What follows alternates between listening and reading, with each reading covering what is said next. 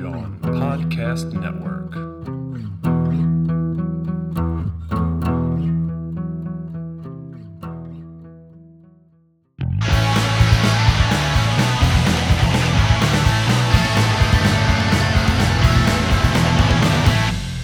Hello, and welcome back to Butter With That, a movie podcast hosted by a couple of your favorite people from Philadelphia who talk about movies, things that they love, things that they hate, and everything in between.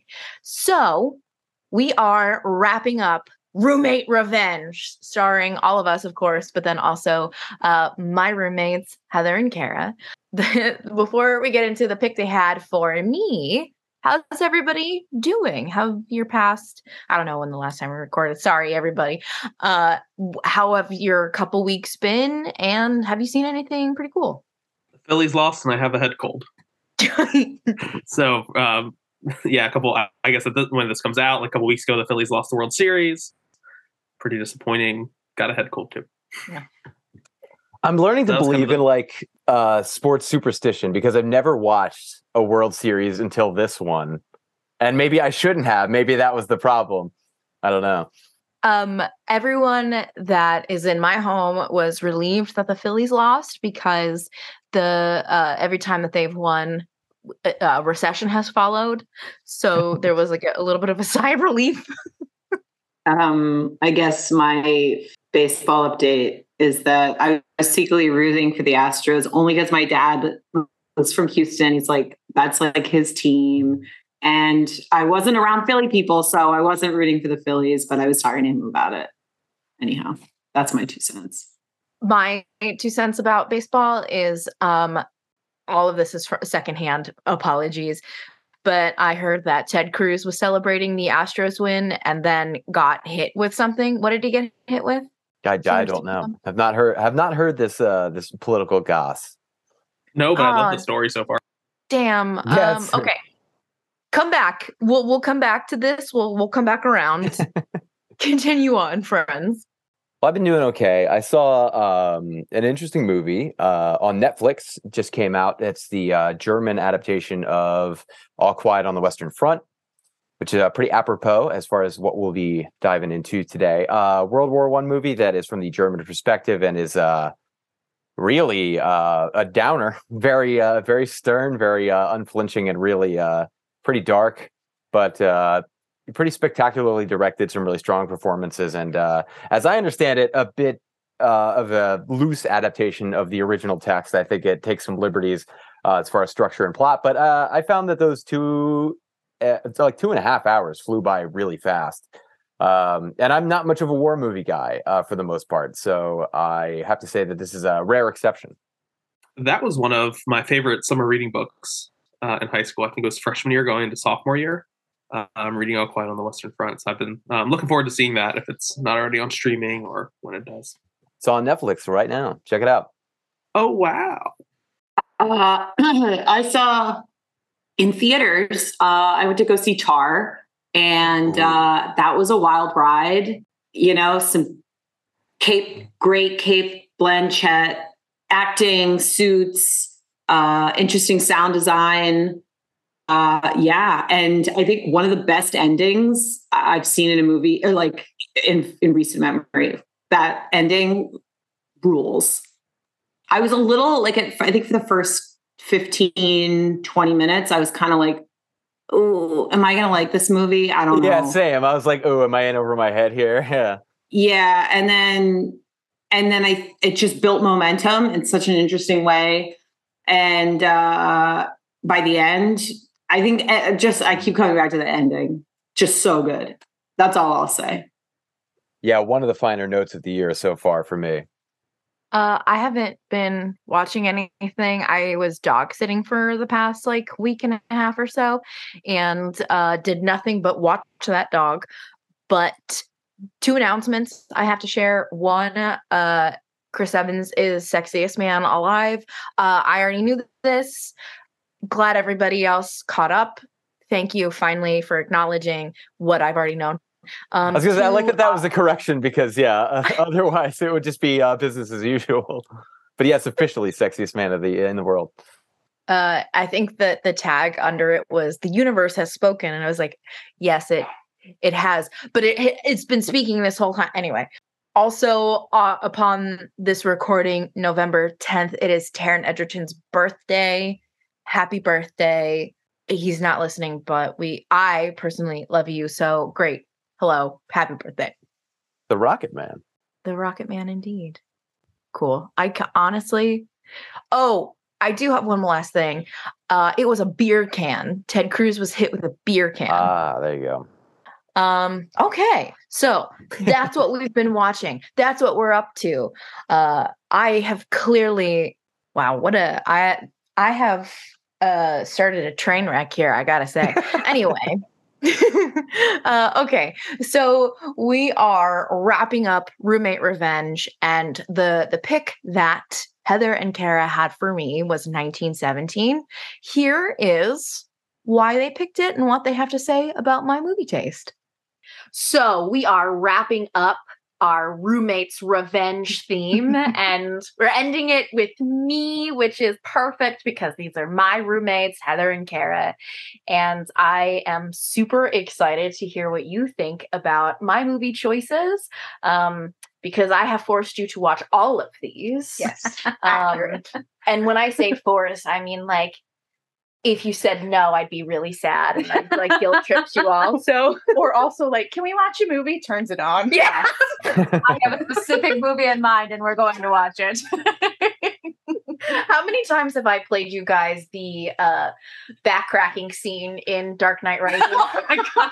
It is just in my brain playing at all times because Yeah. I've seen it so many times now. Anyway, all right. So, Kara, you're up first. All right. So, Sam, it's kind of hard to describe your taste because I share most of your taste. And I like to think of myself as having good taste. So, it's a little tricky, but you do have more than a hint of nostalgia in your picks, which I appreciate. I know that, Sam, when you were talking about the Pacific Rim episode, that you said that you and I would be drift compatible. And I think that still holds true, especially in movie choices. Even the ones you've lovingly forced me to watch, I've been mostly on board. Mostly on board. Some picks that I did not love. And I know what you're going to say, but I have to say it. Maximum Overdrive. That's fucked There up. were too many questions.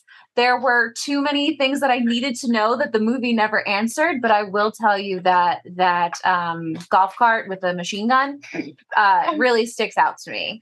She also had a favorite truck. It was the little one. It was the little one. And then very controversial, Legends of the Fall. That ending threw me for a loop. Wait, did you hate Legends of the Fall? Yeah. Hate? All right, Justin. hate's a strong word. Hate is not where I'm at. Watching Sam hear this live is It was infuriating, that ending. when all of a sudden everybody has a shotgun. And then the bear comes back. You're like, why? Freeze frame bear attack.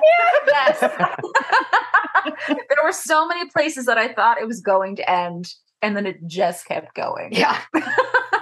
However, like I said, most of your choices, I am completely on board. And one in particular, you just hurt me I'm so sorry. deep. So Put pick some a good salve one. on that wound. Oh, all right. Well, I gotta go into your list. Oh, for fuck's sake. Well, while you do that, Heather, why don't you Yeah, go? go ahead. Okay. Yeah. So Sam, I think I've known you for 10 years, lived with you for 9. Yeah. So I'd say I have a pretty good grasp on Yeah. on your movie choices, and I like most of them also. You do peer pressure though, Oh, but yeah. we know that bullying is your way of love. So and I would say looking back at the movies you picked, 75% of them probably are like classics. They're older, they're very formative to who you are as a person. If anyone knows you personally, it's like, oh yeah, I can Yeah. see why she likes that one. Mhm. So for me, the least favorite is also it's I also fucking see it on your paper. I can't get over this. No. Hear me out though. It's because I had to pick one. I actually enjoyed most of yours. Oh, I thought it was because you had to. There There were too many to pick. No.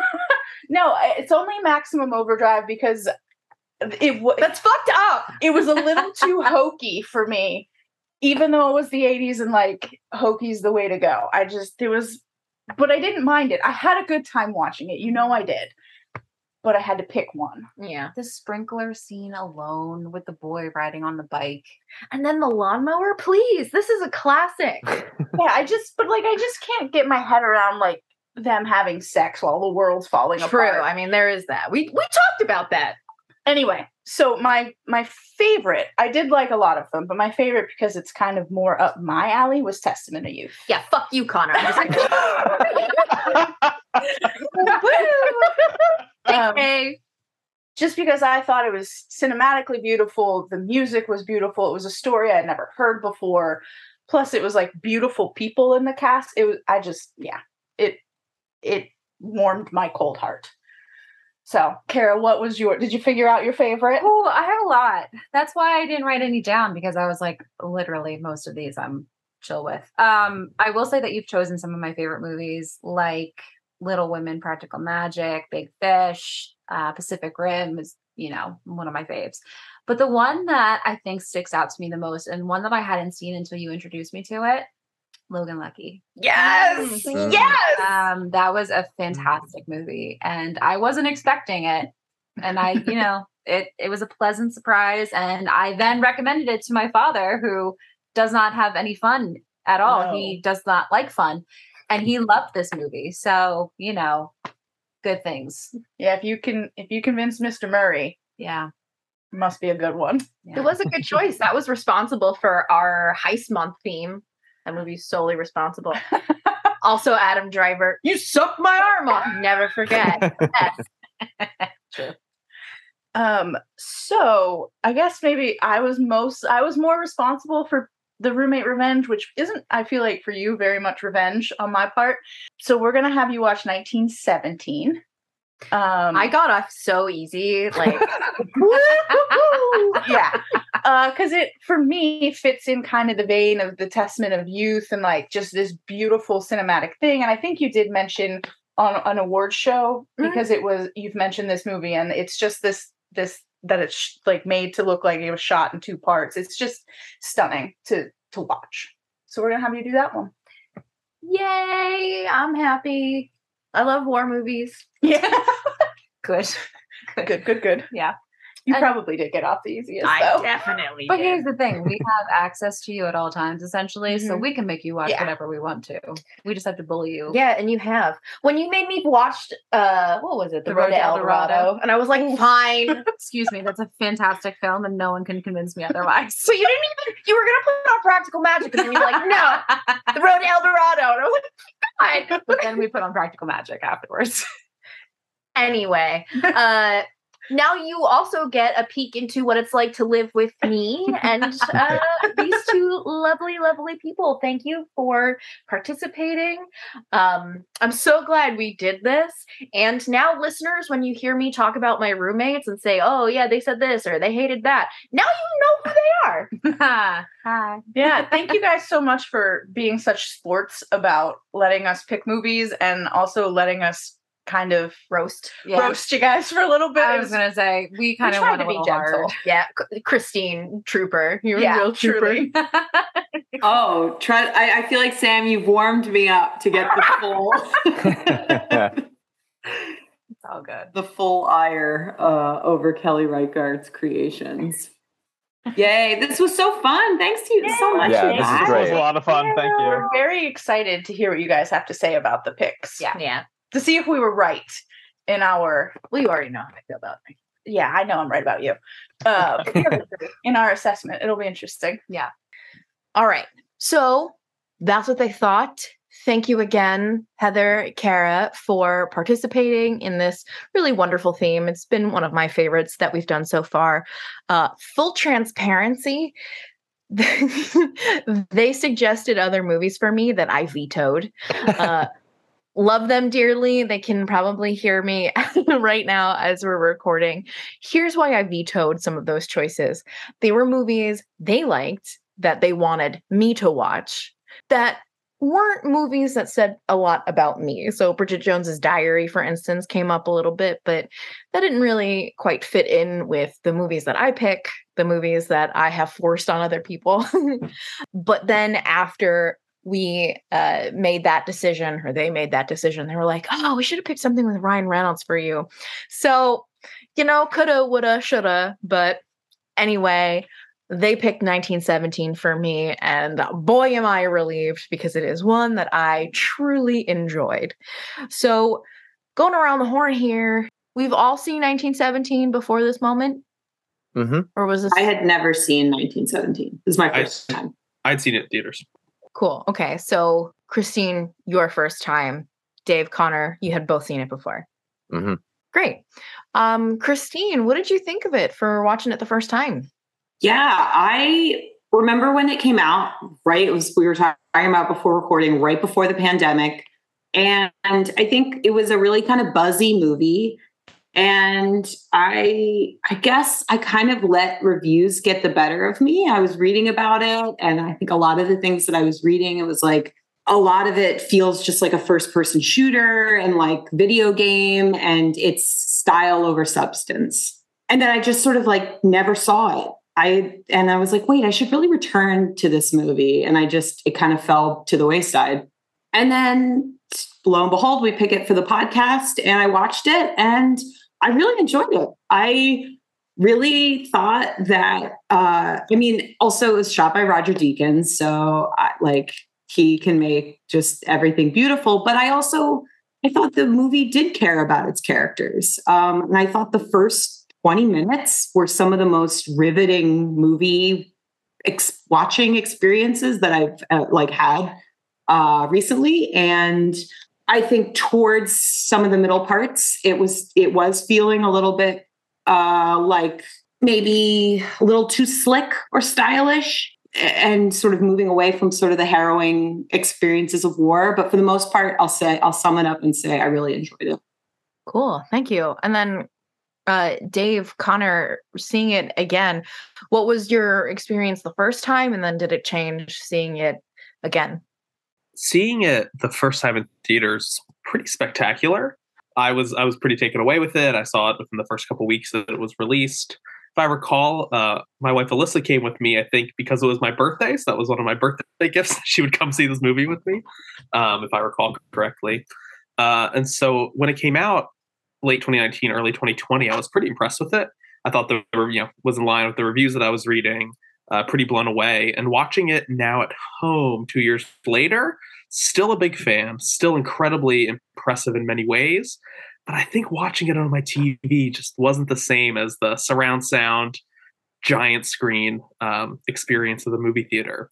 So I was really excited to revisit it, and still really excited to rewatch it. And when it wrapped up, I was really excited for this episode to talk about it and to dive deep, because I think there's a lot of really awesome parts of the movie to talk about.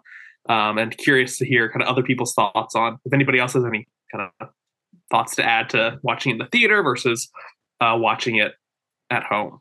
But overall, really, really liked watching it a second time. It's interesting. I saw it in theaters at the time, I believe around the time of its national release, and was really taken in by it.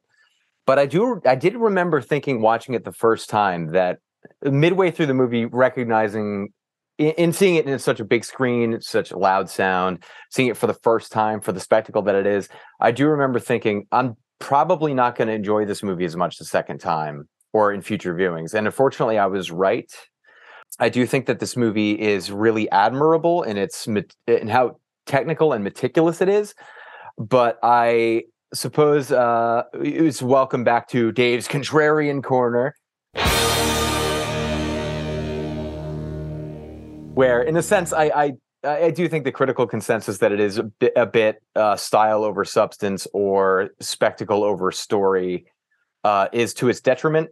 And I'm not entirely sure what it has to say about the war that is depicting, or for that matter, really even its own characters. So mixed bag. I think I admire this movie, but it's not quite for me, maybe. No, Dave, I think that's such a great point because something that has come up quite a bit when we've done war movies or we've done biopics is disappointment with the content. And I think coming back to the question of, well, what was this movie's actual purpose? Is it trying to tackle the larger war, a bigger story? Is it trying to be super character driven, or is it actually just trying to show you a very specific moment in time? Or is it trying to do something and it just fails, just doesn't do it?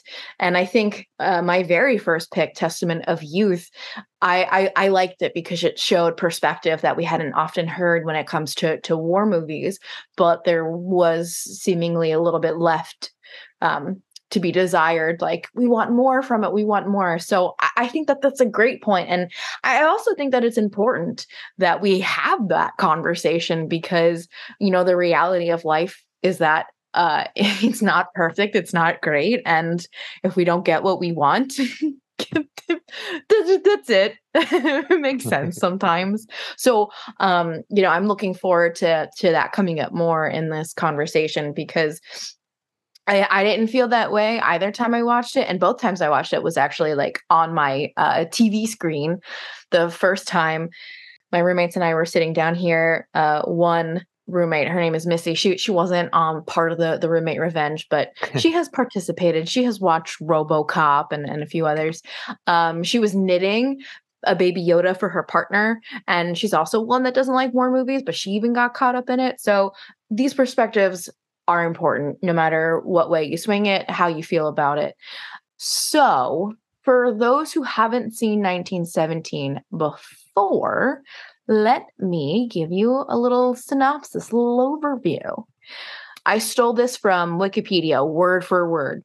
Partially inspired by stories told by Sam Mendes's paternal grandfather Alfred about his service during World War I. The film takes place after the German retreat to the Hindenburg Line during Operation Albrecht and follows two British soldiers, Will Schofield and Tom Blake, in their mission to deliver an important message to call off a doomed offensive attack.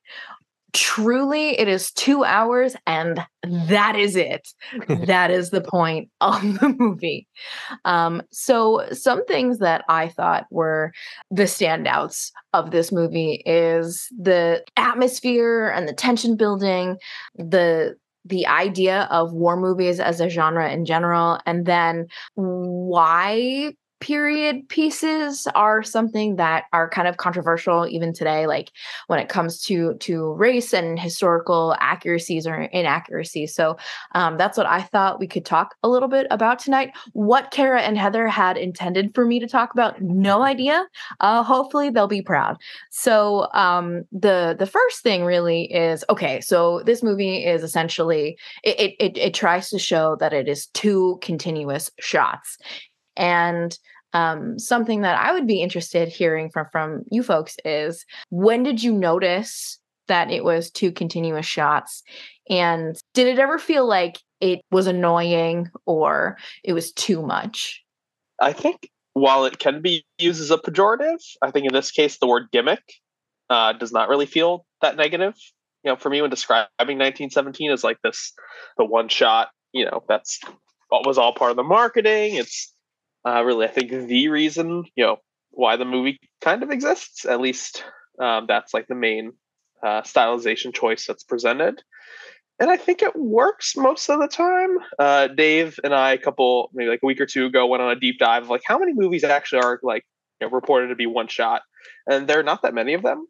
And I haven't heard of almost any of them. So definitely a cool choice. And when it works, I think it works really well. And then I don't like, by having it be all in one shot, you really just have a couple of hours max. You know, about a little more than halfway through the movie, the main character's knocked out. But a bold choice if it's just a black screen for like 3 hours that you just have to sit there in real time. But so I think when it works well. But then there's like a significant kind of chunk of runtime where I think it's kind of distracting. And what is it buying you in those moments yeah, I guess that's kind of where my mind's at. Those scattered thoughts about the use of the gimmick, when not necessarily a bad thing, but it is a gimmick. But I think when it's effective, it's effective.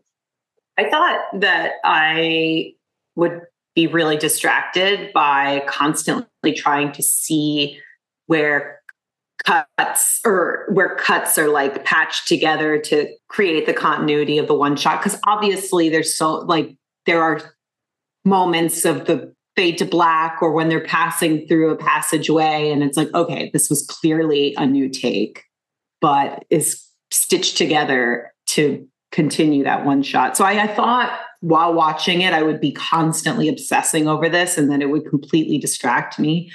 But I will say that once again, for the first 20, 30 minutes, whatever the opening trench scene, I immediately fell into it. I wasn't thinking about the one shot at all. What really felt was fluid momentum as we're following these two characters. We're given an assignment and then basically physically trying to move the story forward by making their way through this narrow trench and then encountering characters who just come in and then leave throughout. And I was like, that is such a beautifully fluid way to open this story, while also, as you mentioned, Sam, building an intense amount of tension. And I thought from the moment the movie opens to the moment the two characters climb up over the trench walls, and then it reveals just like the burned out landscape, I was like, holy shit, this was such a wild movement through this story, and the terrors and anticipation of like soldiers waiting around to basically start fighting or be gassed and bombed at. And like Connor, I would say that about there were other moments in the movie where I was like, ooh, not really digging the attempts to keep pushing this, one shot concept. There could have been some nice breathing moments. And it definitely took me out of the story. But I will say for that opening, I was like right with the movie. Yeah, for me, it comes down to a question of function. And it is, I think, in that sense, Connor, I guess I would probably use it as a pejorative, the gimmick, because it does feel like it was built around that being the idea with little consideration to some other things that come at the expense of that. I get what they're going for. And I see Deakins, masterfully crafting and mapping this camera throughout this continuous space and this continuous experience. And I know that they built miniatures of each of the individual sets before they started shooting, so they could map out camera movement and how to practically to pull this off. And I see the aim as it being an invitation to experience this as immersive, really set you with these characters in this experience. My problem with that, though, is that when it becomes one uninterrupted, continuous shot, it conveying an entire experience, it doesn't allow for punctuation that is necessary to draw focus. I think, the way that most films are edited, it kind of speaks volumes about the necessity of the function of cutting and editing, that it's kind of the way our brains work. We have thousands of thoughts a day and are kind of rapidly changing gears. We see things with different focus and attention, depending on the direction of our eyes. And when it becomes one continuous camera movement, instead of being immersive, I feel distanced by the artifice of it. It doesn't feel experiential. It feels like observing rather than being there. And it makes me keenly aware that I'm watching a movie rather than having an experience or being transported into a story or a place. And I found that to be pretty impenetrable on the second viewing. Even the first time watching it, after the trench scene, which, I thought initially was like, oh, this is going to be kind of a callback to Kubrick's Paths of Glory, where it's like a continuous shot through the trenches to illustrate the labyrinthine nature of that. And all that goes into it. But when it continues past that, beyond a certain point, the camera movement becomes too consistent or tedious in its dedication to that vision in a way that doesn't really heighten or enhance any particular focus or moment, to the point that when the camera finally stops moving in some pivotal moments, when Blake is dying in Schofield's arms, or when he meets this woman in this bombed out French village. And it actually gives us a moment of rest where the camera just rests and we get a frame with action going on in it without this pretty homogenized movement, that it's more powerful. So I think it compromises a little bit by being so firmly dedicated to that style and that vision. I think the attempts to create variation happen when the camera moves from being behind the character or characters as they're walking to then the like sweep around, and then you get the like front angle and you're watching the speakers. And so it's like that was attempts at variation, but I totally agree, Dave, that there's some moments where the camera has no business doing what it's like doing just for the service of maintaining the single shot. But I'll say and I still am going back to this opening sequence, which I think was just my favorite part. And I thought there was so much there because I agree that it's like this immersive or this attempt at immersiveness, but I also felt like there was some sort of stage play elements that I kind of liked too. Like when the sexy priest, what's that actor's name? Andrew Scott. And yes, Andrew Scott. When his character gets introduced, it felt very much like I was watching a play, and the dialogue felt a little bit theatrical. Some of that dialogue, the rest of the movie is a little rough, but like I thought that the continuation of these scenes felt very much, yes, I was observing, but it felt both intimate and theatrical at the same time of like watching a play, which I think I really also enjoyed. And I was like, I don't know if I've ever kind of seen this, I don't know, odd kind of balance in a movie. But yeah, anyhow, that opening sequence. And the end sequence, good. when, it feels like it earns a long tracking shot. I think it just, it kind of robs those moments of their power a little bit when, I guess, that middle portion, when it just becomes an established stylistic tedium almost. I don't know. Yeah. Yeah. Listening to you all talk about this, I have to say, I'm pretty relieved that I'm fucking dumb and that I just accept the way that things are given to me. Because first of all, I had like never even like known that this was being talked about as being like 1 or 2, 3 continuous shots. I had no idea to expect that. So when we started the movie, I think it took me like 10 minutes to realize. So when I say that I'm fucking dumb, know that I am. And I was like, have we had any breaks? Has the camera like moved to somebody else? And we were like, no, it hasn't. And I don't think that it ever really became tedious for me. And I think something that I really struggle with in movies is I get distracted and bored almost immediately. The minute something just becomes boring, just like a little bit, or I'm just loses my focus a little bit, it takes me like a good 10 to 15 minutes to get back into it. Like, fortunately, like that just doesn't happen in this movie because you're just like not really given the time and space to like sit with things more than a couple seconds. So that's like kind of a relief for me.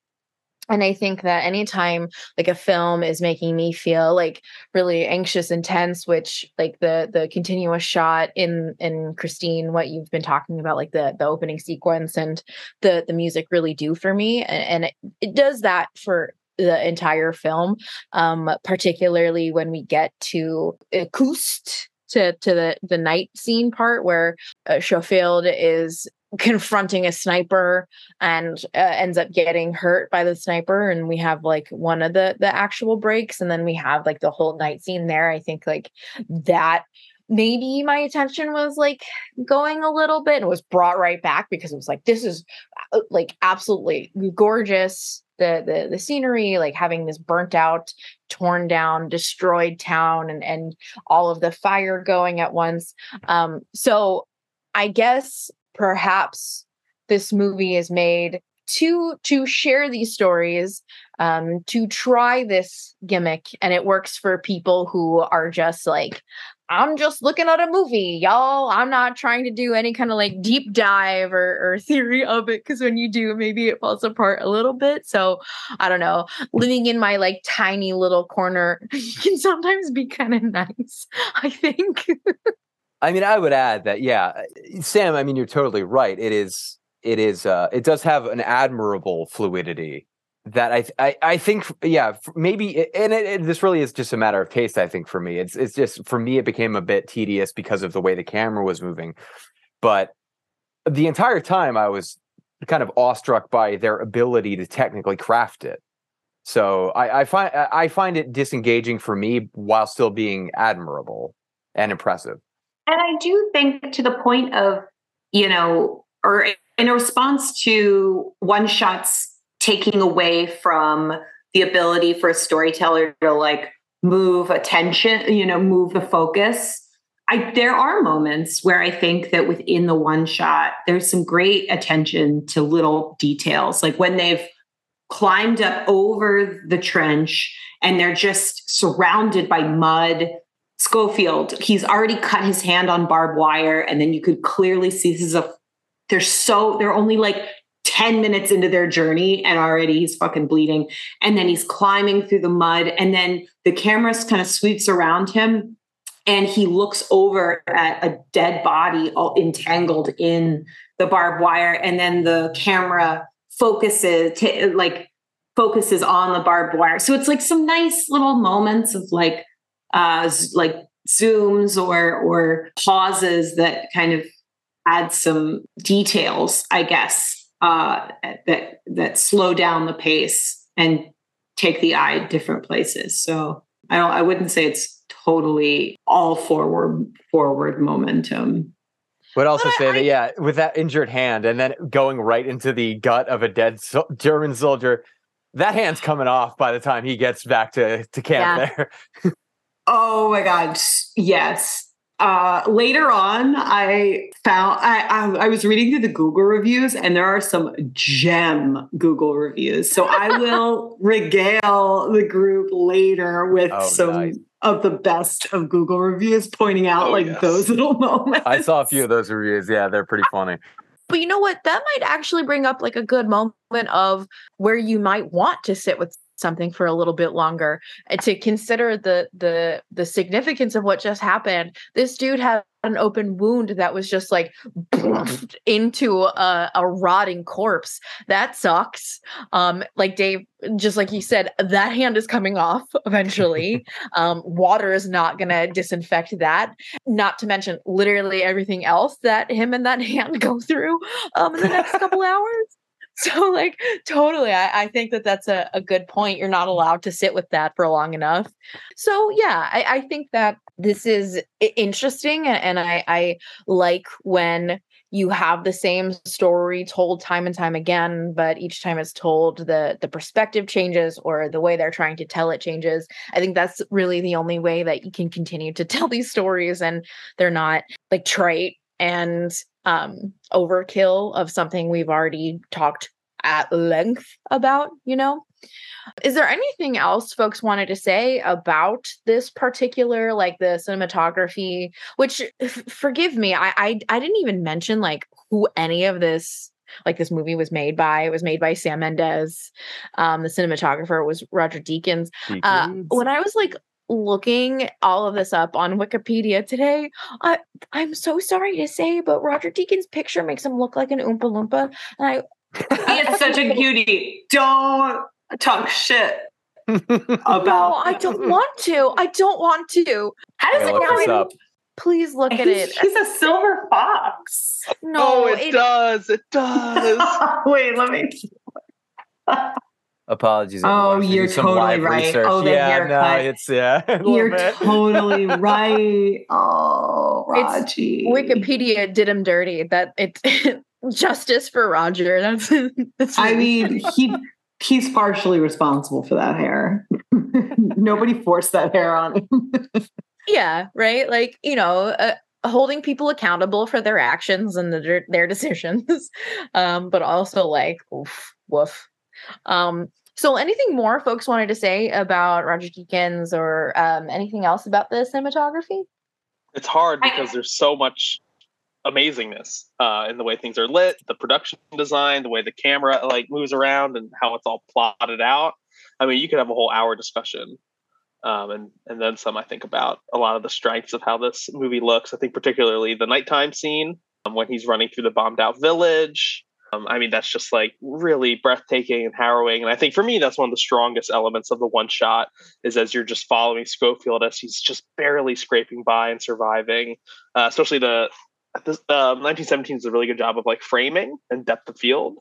And so that one scene where this guy comes running out of the smoke and you don't know if he's a friend or foe until he gets closer and starts shooting at Schofield. And then in this, I think there's a lot of great depth play of, especially later on, as he's strangling the one German soldier and the guy's like the drunk guy at the fire is like behind him and comes stumbling over. And it feels for me like a little like a horror movie where you're kind of like, what's coming out of the corner? Like where it, like you can see so much and your brain is taking in so much of the landscape, of the scenery, of the sets, that you're kind of like, what's going to pop out of the corner? And time again, we're shown how dangerous this is. They're in a war. They're in a spot where one person can stab you, can shoot you, and it's over. That's it. There are no, heroic moments can have pretty big costs to them. Nobody is safe. And so I think that like that kind of idea paired with how it's shot, I think just really keeps you. And I think that adds the anxiety and the tension, the way that it's shot and the way that things are framed. That moment at the barn farm when they're seeing the aerial fight or the plane fighting, and then they see the plane get shot and then go down over the hill, and then they're still watching it and it zooms on fire right up to them. That moment I was like, what? That was pretty wild. That's some great stuff. Although one thing that does stand out to me, and this happens a couple times in the movie, this mission is supposed to be like an 8-hour journey on foot, I believe. And it does feel like because he blacks out, I mean, the way it manipulates time within a one shot is strange. Like that he blacks out and that affords us the additional time is a smart decision. But the rest of the time, it makes the distance seem really strange because though in World War I, it was really a matter of like kilometers, like sending millions to die over like, an indefensible like portion of land that would be later ceded to the enemy anyway. The uselessness of it all. But it's interesting the way it plays out in this movie, specifically in that barn scene when, after Blake is stabbed by this German pilot who is they rescue from this downed plane after this dogfight. And it's one of those really great moments where, again, the camera finally rests and we just get a scene is really great. And also just like, I guess it must have been CG. The way they made him progressively paler as he's bleeding out is shocking. I don't know that I've ever seen that done as well in a movie before, especially in a one shot. But the one thing that's strange is like all this happens, it's enough time for him to die in his arms, enough time for him to reckon with it. And then he walks like 50 more feet past the house and there's this stranded platoon that's apparently, I guess, been there the whole time or just showed up, but they're like right there. Like, I think that's where the format starts to strangle the story a little bit or how believable it is. Yeah, because he totally would have heard them roll up like 6 trucks and a bunch of guys yelling at each other. But then, right, is it supposed to suggest that maybe an hour had passed in between the guy dying and then walking through that building and then suddenly that moment kind of was like, wait, that felt like a theater scene change in like a really rough way. I was just gonna say, I do think when they're walking through that building, I think that is meant to signify that like time has passed, because it's ridiculous to think that like they didn't notice all of these people approaching in that like dogfight in that time. Like, yeah, like there's a convoy of guys like, oh shit, that plane's gonna crash! Look out! You're right over there. Yeah, I like personally, like that's what I thought. I don't know if I thought that the first time I saw it. The second time it felt a little bit clearer. But yeah, I think that like that is a good point of being like, what actually are you trying to say? And there is some criticism around like some of the distance not being as far away as the movie makes it out to be, things being closer, or like why exactly would they be this far away, like historically and like from a military perspective makes no fucking sense. So like like that is totally true. And some of the notes that I saw is that, like, yes, this was based on the stories of Sam Mendes's grandfather, but like everything is pretty much fictitious except for like the major. Yes, they did retreat to the Hindenburg Line. Yes, it was a part of this larger operation, but everything else, no. Even actually the intent of that operation, which we'll get to. Yeah. So I feel like just to go off something you were saying, Sam, about like just watching a movie and not really thinking like fully like diving into like different angles and shots. I feel like that's how I feel when I watch a war film, because I know nothing about like war history. For me, watching this movie, I was like, oh man, this is wild.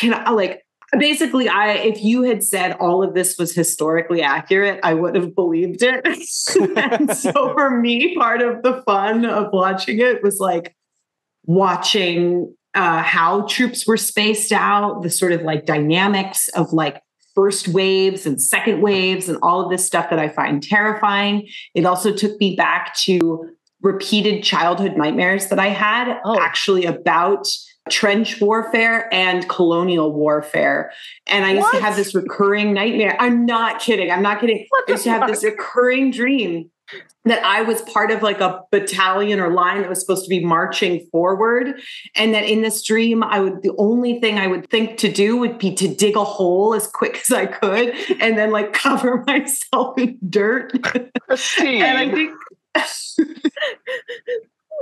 truly this was like a part of my childhood, or I'd be like looking for places to like hide under people. I think it was just me confronting like my fear of the forward momentum of time or something. Anyhow, all of that is to say that I was quite enjoying like seeing sort of the spatial dynamics of like where different troops were and like how they were positioned, even though now I understand that like most of it's all bullshit and made up. But it was enjoyable for me to watch, at least.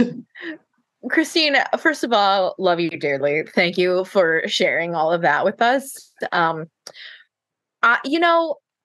too, once I learned about trench warfare, I became a little bit of a menace, and I think I brought it up as much as I possibly could. So like, I definitely get that. But also, you bring up a good point of things that are priorities to us and that like we'll be assholes about, because I stopped watching House of Cards in like the first couple episodes of the first season because they got like a really significant like a big detail wrong that didn't even matter. It was like a throwaway line, but they got a year wrong on when some legislation was passed, and I was like, fuck it, that's it, I can't watch the show anymore. So to each their own. What matters to you matters, and it's all good. Well, that'll be interesting too when we get to the historical accuracy of this movie. Yeah, so let's talk about it, right? So if you research this movie even just a little bit, one of the big things that'll come up is like the continuous shot and then the historical inaccuracies. And so for me, what stood out is not just like where troops were and distance, but also who was serving where. So, this is a big particular World War I. We've been hit over the head with details about this war a lot. I took a whole class on this in college, very interested in it. Who's serving where. And there are people that are shown in this cast. This is a somewhat more of a diverse cast, still very white, a little bit more diverse. And normally, when you see like an all-white cast in a period piece, people say, stop using historical accuracy as like a way to excuse like racism and keeping Hollywood white. Mm-hmm. But this is one of those moments where people were like, however, there were like Black British soldiers, but they weren't there. So, like, let's call out the fact that that doesn't make sense, which is just fucking hysterical as an argument. And I love that all people are mad for every reason, as they should be. And so I know that there's more historical inaccuracies and thoughts about this. So I'd love to hear other folks' thoughts. Like, does it take away from the movie? Did it leave you with more questions? How do you feel? I mean, on that front, also, there are Sikh soldiers under the British command that would not have been on the Western Front as well. So I think, normally, like I'm very much for a more inclusive casting, almost to the degree that accuracy be damned. But this one also makes a lot of other mistakes. I kind of have a laundry list here, and I'm by no means like a war historian. Or like someone that is all that interested in that kind of research. I mean, I find it fascinating, but I'm not like a research hound on this front. But within 15 minutes of Googling, I found all these different problems, which I think is illustrative of this movie's attitude. So just to go off the top here, an urgent communications mission carried out by only 2 men across no man's land is patently ridiculous. They would have sent at least a platoon, or perhaps more accurately used flares or carrier pigeons to carry those messages if phone lines were down. The military decorum when addressing superiors in interior spaces, like not removing your helmet. This is pretty nitpicky, but that's the thing. The way they carry their rifles. They're affected by an underground, this is a more practical one. They're affected by an underground explosion at one point within a tripwire that's within one of the German bunkers. And ultimately, because of compression, those are way more serious than open air explosions. So they would have been disoriented, if not at least probably permanently deafened by that experience. The Hindenburg Line, which we talked about before, was a line that the Germans retreated to, but it was a regrouping tactic rather than a trap for the British.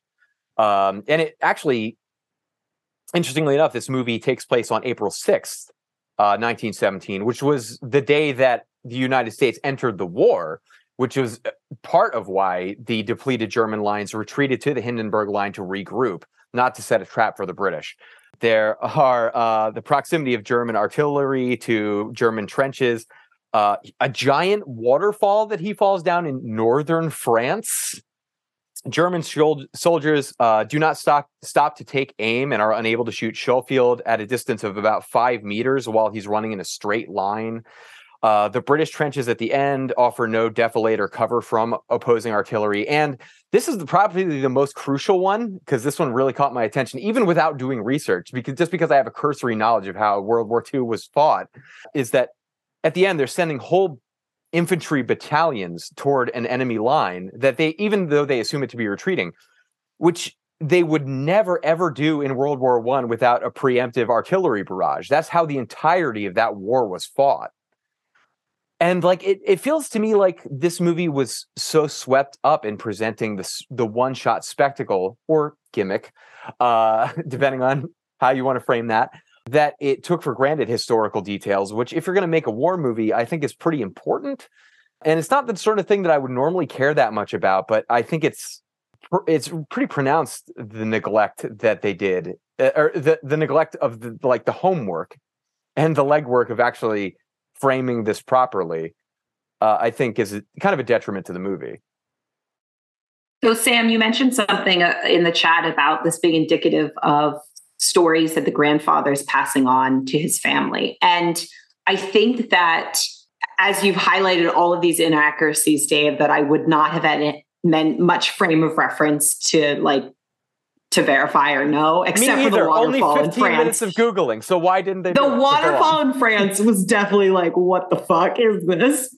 But I think if the movie, what a really fascinating angle would have been is to actually really reinforce kind of the storytelling aspect of it and actually creating sort of this unreliable narrator perspective. Like if it's really going to push one shot, then it could have really done some interesting things with like what happens when you tell a war, particularly a war story from one or two characters' perspectives. There's so much there. It's rich with possibility of like understanding war narrative, propaganda, people like individuals' relationship with the situation they're in, and storytelling and how things get misremembered or how memory sort of shapes and changes the way we understand a particular type of story.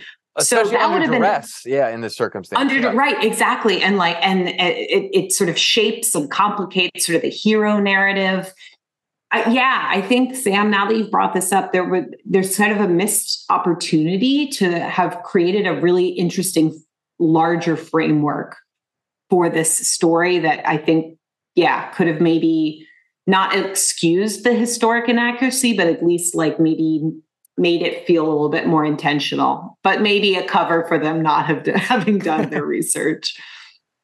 Either way, if Dave was able to find all of that out in 15 minutes, something should have been done. Someone should have.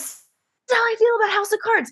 Someone somewhere had to have been like, let me just real quick double check. And no one did. No one did. Which is also part of my gripe too. It's like, if these historical omissions or inaccuracies or anachronisms served a purpose within telling the story, Christine, like you're illustrating, telling the story that you're trying to tell, then it could be forgivable. But this is on its face a pretty straightforward story, and the narrative, and I would argue characters are a bit paper thin to begin with, so those omissions don't really serve anything other than allowing you an opportunity to point them out. Yeah. I mean, I think that this movie it works really well and is phenomenal when you think, hey, this is just a couple hours that we're seeing, and don't take it any further than that. Don't think about it any more than that. Don't want to know more about these people. Don't ask for more about these people. And then when it comes to what's actually going on, don't think about it.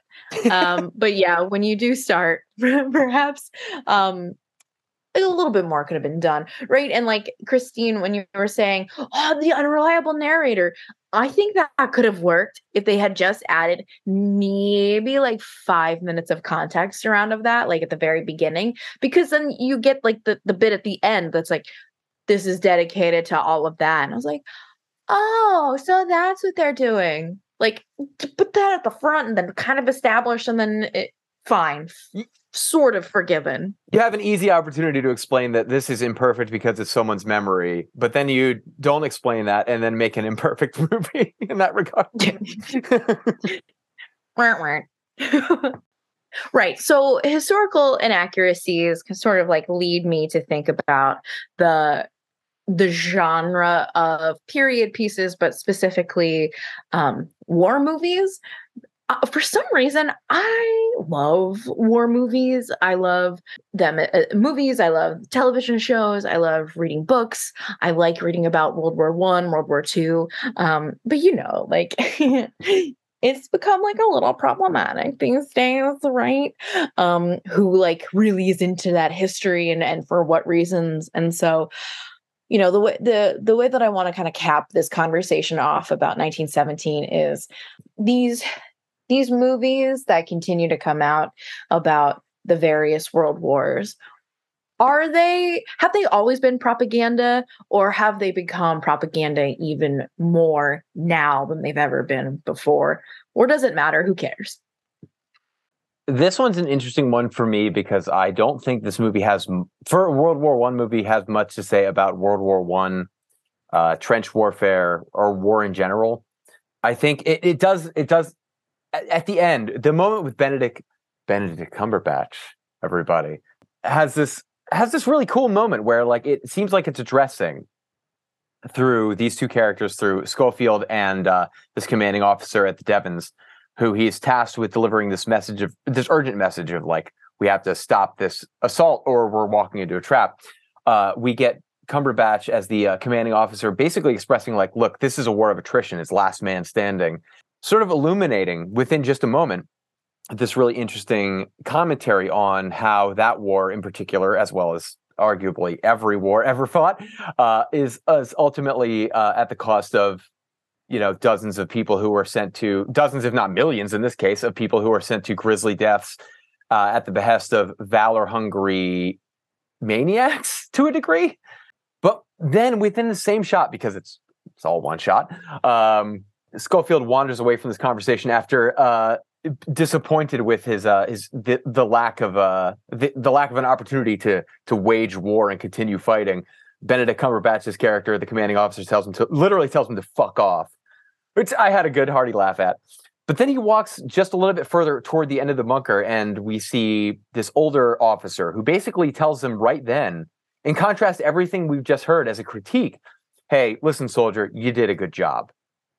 So it feels like it walks up to the point of saying something that is a critique or like an observation of how wars are fought and the motivations behind them, but then immediately softens and diffuses it and doesn't have the courage to see that criticism through. And then that way, I feel like this movie kind of really doesn't say anything too much about war or warfare as a statement. It kind of feels, again, like it is more spectacle than it is commentary or even necessarily a war film, which I find interesting in the sense that, like, yeah, it's a strange track to take when getting so close to saying something and then walking it back. And it's an interesting thing that Mendes said in regard to this being an adaptation of his grandfather's memories of the war, is that he wanted it to be emotional but not sentimental. I think this movie is a bit sentimental. I think it's a little valor heavy. It is a little bit about duty and a little light on the horror or the uselessness of war, which I find disappointing, especially because it gets so close to illuminating that, but then tiptoes backward. It's interesting you bring all those points up, because I think that relates to maybe one of my biggest critiques of the movie is the lack of like a really strong emotional through line, where there's the stake. It's a war movie. The stakes are incredibly high. If you do not go these 8 hour, run to this location, thousands of people will die. Very good stakes to like base the plot of a movie around. But I think the idea of, I think of Saving Private Ryan, of like a movie that has really great emotional stakes as well, characters you really connect with, like a lot of great war movies do. I just feel like maybe because of the artifice of the one shot, I don't know, the payoff at the end of telling, he played Tom in the Game of Thrones, the other partner with Schofield. Blake. I don't know, Blake. I just felt like, I think part of the one shot, like we only have X amount of minutes really with Blake. And I don't know, I just feel like Dave, those points that you brought, I think just resonated. Like for me, I didn't really care a whole lot about these characters, of the trials and the tribulations that they were going through, which I think could tie into this idea of like, whatever they're going to say about war, I feel like it didn't quite have the character depth to like flesh out whatever kind of theme was going on about whatever, probably not novel statement about war that they were maybe thinking about trying to make. I think that for me, what I was seeing was like a narrative. I would say this movie is quite sentimental to a fault. But what I would say is that I think it does a good job of highlighting survival and sort of primal survival as like a big element in like war, but particularly in a war like World War I.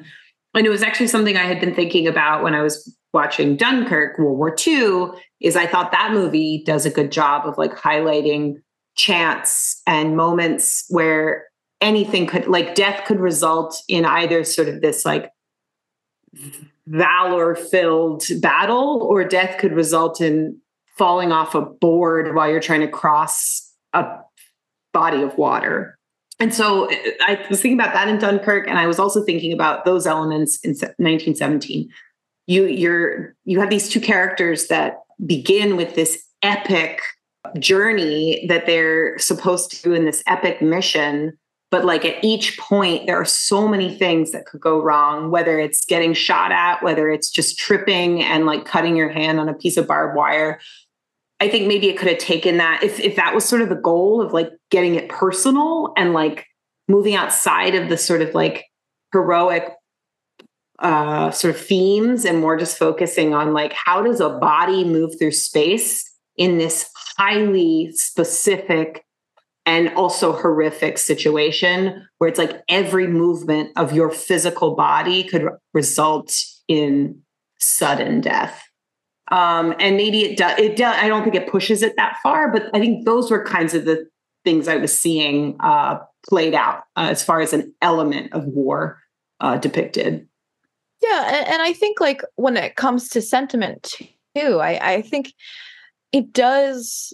The mission changes halfway through, right? It goes from telling them to call this the fuck off to not to getting the message to Blake's brother, right? To find Blake's brother to make sure that he doesn't die too. And so when we hear, well, Blake was probably with his men and they were part of the first thing, and you just like see Schofield's face like, oh fuck, like, are you this was for nothing?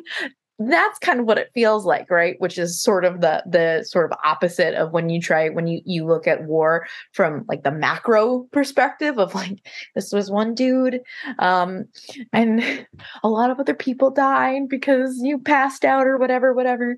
So it's interesting because you can sort of interpret it in a lot of different ways. But Dave, when you were talking about how it almost says something and then stops, Hottie Mark Strong is in it for a hot second, right? And he talks about like, oh, so you're bringing this to Mackenzie, to Colonel Mackenzie. Make sure there are other people in the room when you tell him this, because if there's not, he'll just go for it anyway. So like not trusting colonels, like some people just want war, some people just want action, and then they sort of didn't do anything with that either. So I hear that.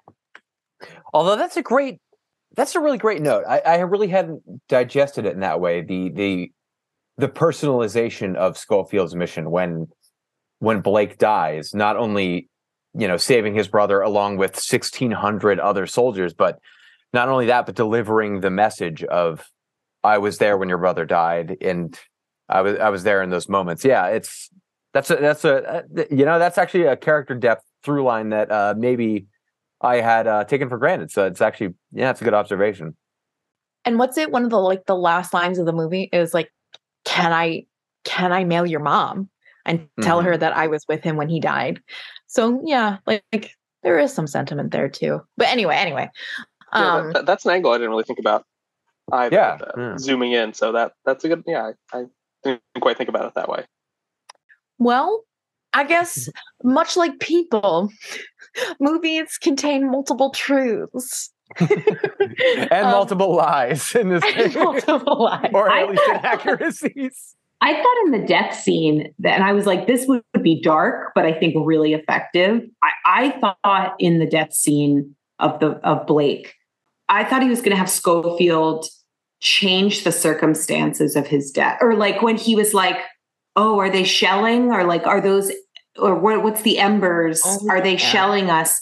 I thought there was going to be a moment where Schofield like narrates back to Blake the circumstances of his death, being like, yeah, we're right in the middle of battle.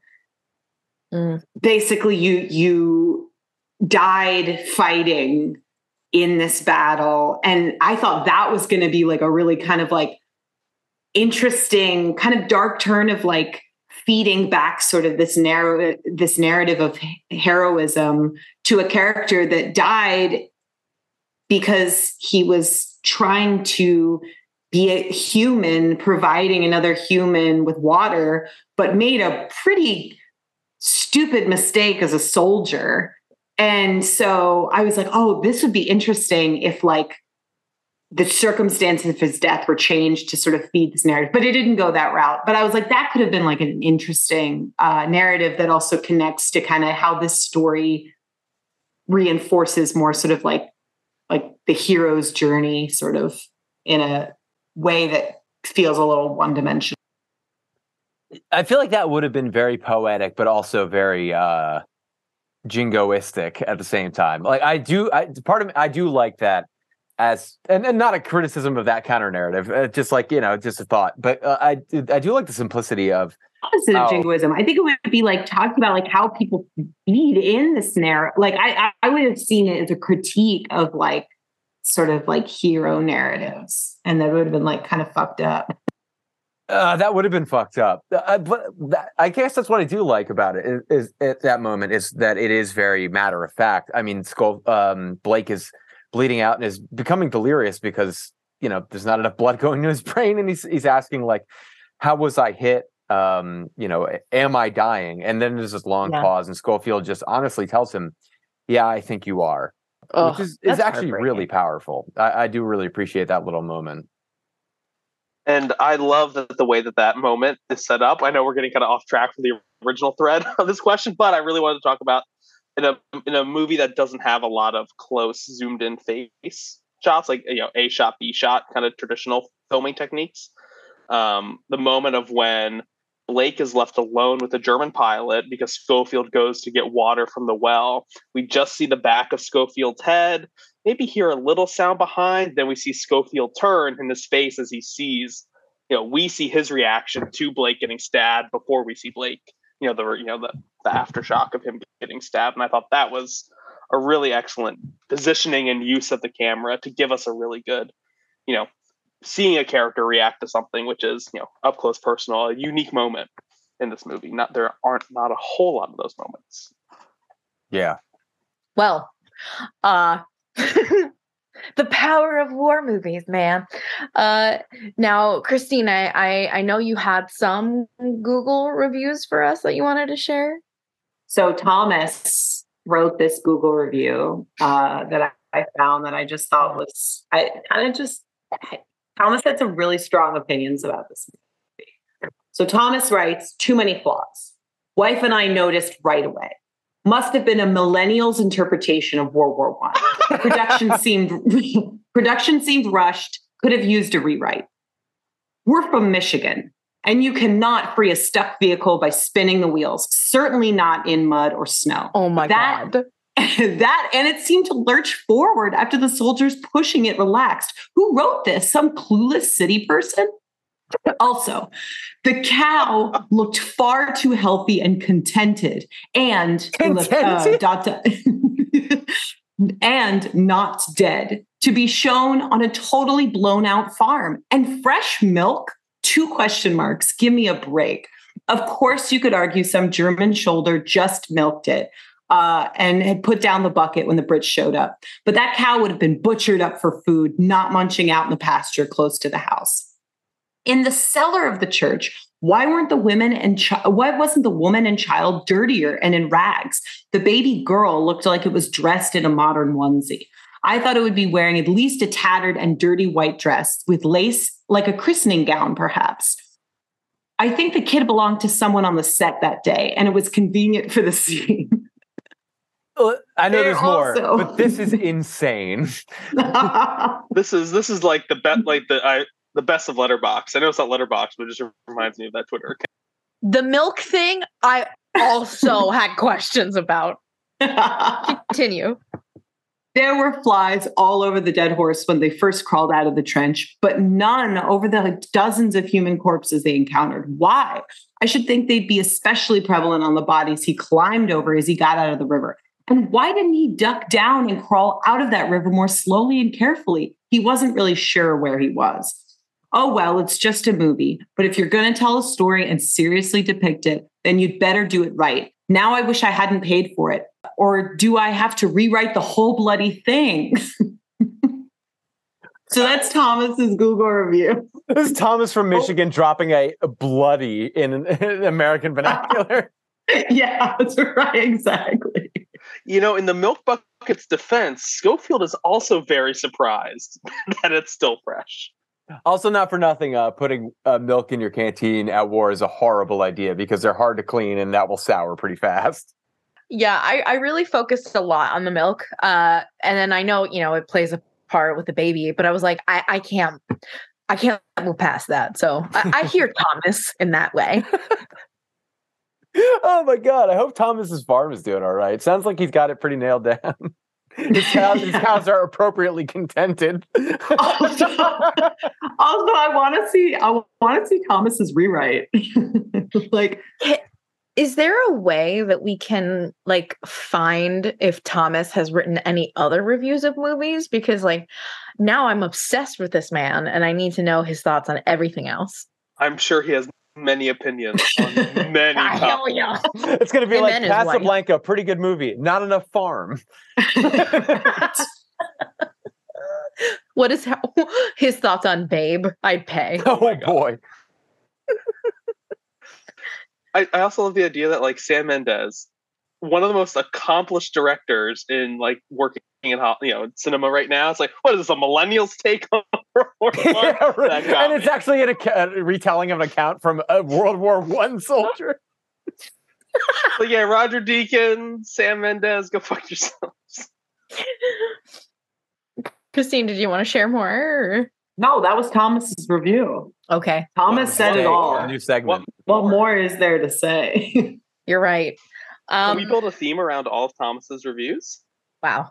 Sounds like a project. Jeez. Wow. What a way to put like an end to roommate revenge, huh? Thank you, Thomas. Thank you, Christine, for bringing Thomas to us. Thank you, Heather and Kara, for taking time. Yes, a round of applause for taking time out of your days to watch all of our movies and to think about what our movie tastes say about us as people. One final question I have for the group is, how do you think Heather and Kara did with the movies that they picked for you? Do you think that they understand your film choices and your interests or not? I think as they pretty aptly pointed out, I tend to take movies very seriously and was assigned a movie that intentionally doesn't take itself very seriously. So I appreciate that contrast at the very least.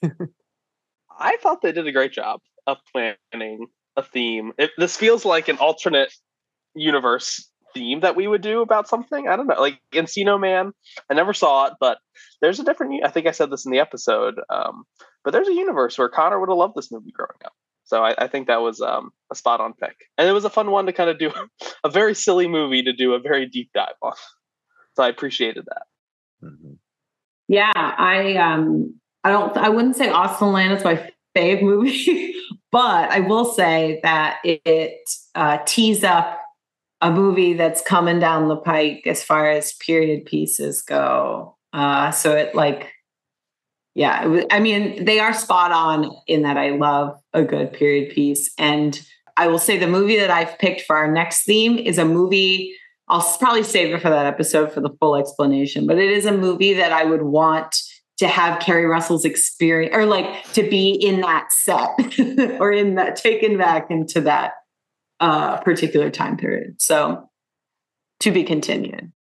Well, I think that they did a good job. There's a little bit of understanding the movie tastes, and then also like a little bit of revenge too. So I don't know. I had a lot of fun. I hope y'all listeners, I hope you enjoyed this. And if you ever want to see us do something like this again, maybe listeners pick the movies, maybe something like that. Who knows? Who's to say? But regardless, thanks for listening. Please follow us on our socials, Instagram at butterwiththat podcast @gmail.com. We're on Facebook. I don't know about us being on Twitter much longer with all of the fucking Elon Musk bullshit going on. Who's to say? But We're gonna regardless, start paying $20 for that verified check. Hey, if we can become verified, I think that's worth it to put it into the Butter with That budget. But we have to be verified Butter with That one. Like I will not now take regular Butter with That. Anyway, folks, thanks for listening and have a good whatever.